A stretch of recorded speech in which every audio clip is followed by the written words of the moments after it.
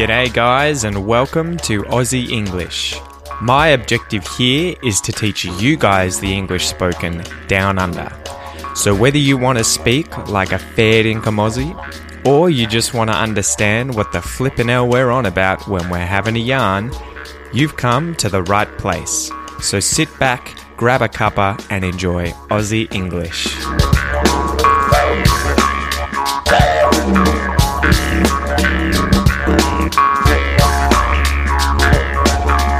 Hey guys, how you going? Welcome to this episode of Aussie English.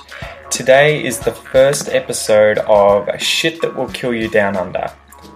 So I'm hoping to do a full series on different dangerous animals or plants, pretty much just organisms in Australia that are stereotypically considered dangerous or deadly. And though some of them are, many, if not all of them, are incredibly unlikely to actually kill you if you come to Australia. You're much more likely to die from things like car accidents or drowning than you are from, say, being eaten by crocodiles or being stung to death by jellyfish. But I thought it would be something interesting that I could talk about, and considering I'm an evolutionary biologist currently trying to finish my doctorate, I thought it would be cool to sort of dive in and talk a little bit more about the biology and the background behind some of these animals and some of the stories and even the cultural aspects of some of these organisms. So anyway, some of these episodes might be long, some of them might be short.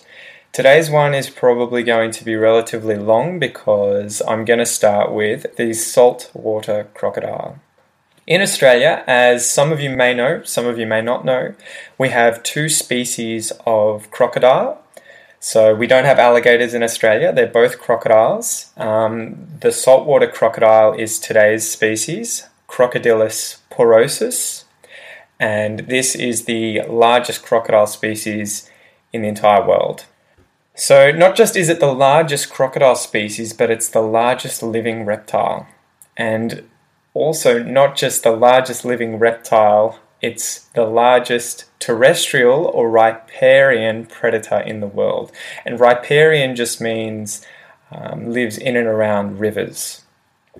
So males in the saltwater crocodile species can reach up to 6.7 meters, so almost 7 meters at least in modern days, and they can weigh up to 1,360 kilos or 3,000 pounds. So that's over a ton. Very big animals, some of these males. However, they may have actually gotten a lot bigger in the past before humans colonized Australia, and until the 70s were pretty much hunting these guys and almost wiped them out. There's even a story of a Polish woman named Chris Pawlowska who shot a crocodile with a single shot in the head in 1957, and this crocodile apparently measured 8.64 meters. 8.64 meters, this thing was huge. That's like half the length of a bus. And it was shot on the banks of Norman River in far north Queensland. And funnily enough, the town Normanton has a statue of that crocodile. That huge 8.64 meter crocodile. Anyway, today, after all the big ones were wiped out, many of the males average between 4 to 5 meters when they're adults, and the females will get to about 3 meters long.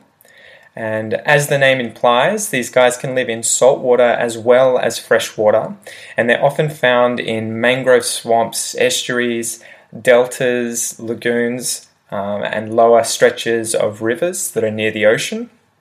They have an incredibly broad distribution, the broadest distribution of any crocodile extant alive today, any crocodile species alive today.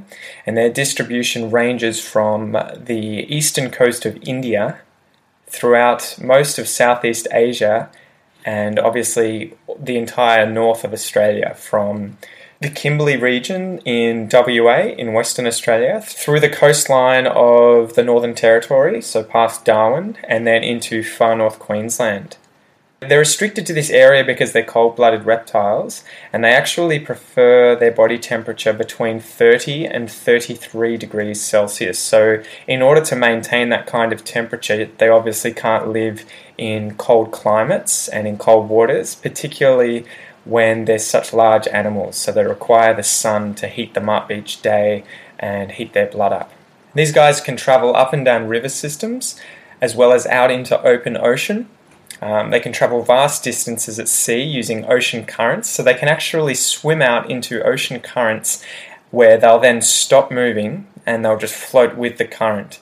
And I was reading today that they can also swim into shore and rest up on shore when the currents are going the wrong way from the direction that they want to go. So they'll actually wait on shore until the currents change direction the way that the crocodiles want to go, and then they'll swim back out into these currents and then float with them in order to travel long distances.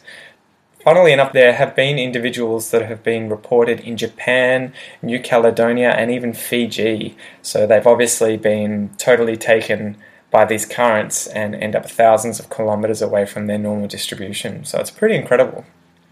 And there was even a study where they satellite tagged a whole bunch of these crocodiles with transmitters.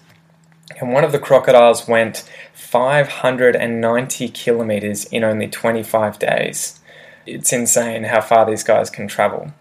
They're considered hypercarnivorous, apex ambush predators. A hypercarnivore is a carnivore or a meat eater whose diet consists of 70% or more meat. So lions would be another hypercarnivore predator. It's an apex predator, like lions, because it is at the top of a food chain. So it's at the top of a chain of animals that all prey on one another the further you go down the chain. And these guys are at the very top. So very few things, apart from maybe other crocodiles and arguably humans, predate on saltwater crocodiles.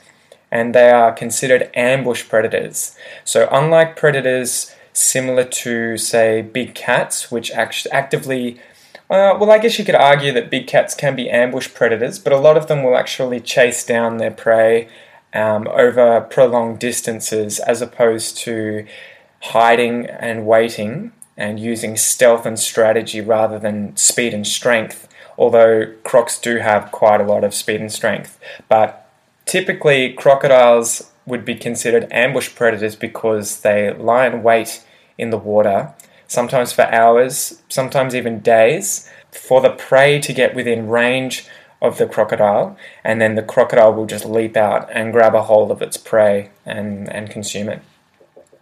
So crocs have been in Australia for the entire time that Australia has been Australia. Since it broke away from Gondwana 98 million years ago, crocodiles have been here. So these guys are really ancient predators. And they are one of those creatures that has just always been here in Australia and has evolved alongside a lot of the other Australian wildlife. These guys can swim up to 24 to 29 kilometers per hour. So that's probably about as fast as I can run, guys, when I sprint.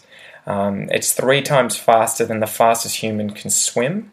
And these guys use their tail, the massive tail that these guys have behind them, is what they use to propel themselves through the water.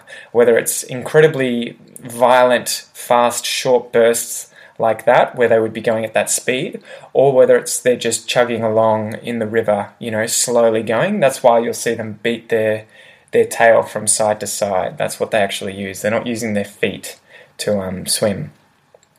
So crocs have a consistent supply of new teeth as well, just like sharks.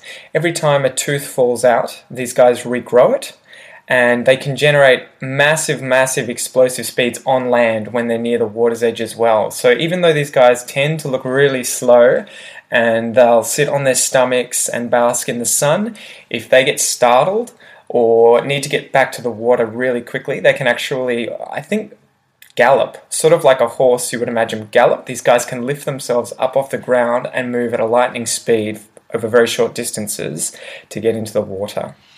Although they have incredibly small brains, approximately the size of a given crocodile's largest tooth in its mouth, What's astonishing is that these guys can learn difficult tasks with very little conditioning, such as tracking the migratory routes of their prey and how their routes will change during seasons. And they can also stalk and hunt their prey, which can include humans, over hours and even days. So they can actually learn patterns like that, and then they sit and wait until they can capture their prey.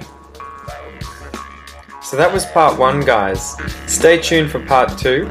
And in the meantime, feel free to come over to our Facebook page at www.facebook.com/The Aussie English Podcast.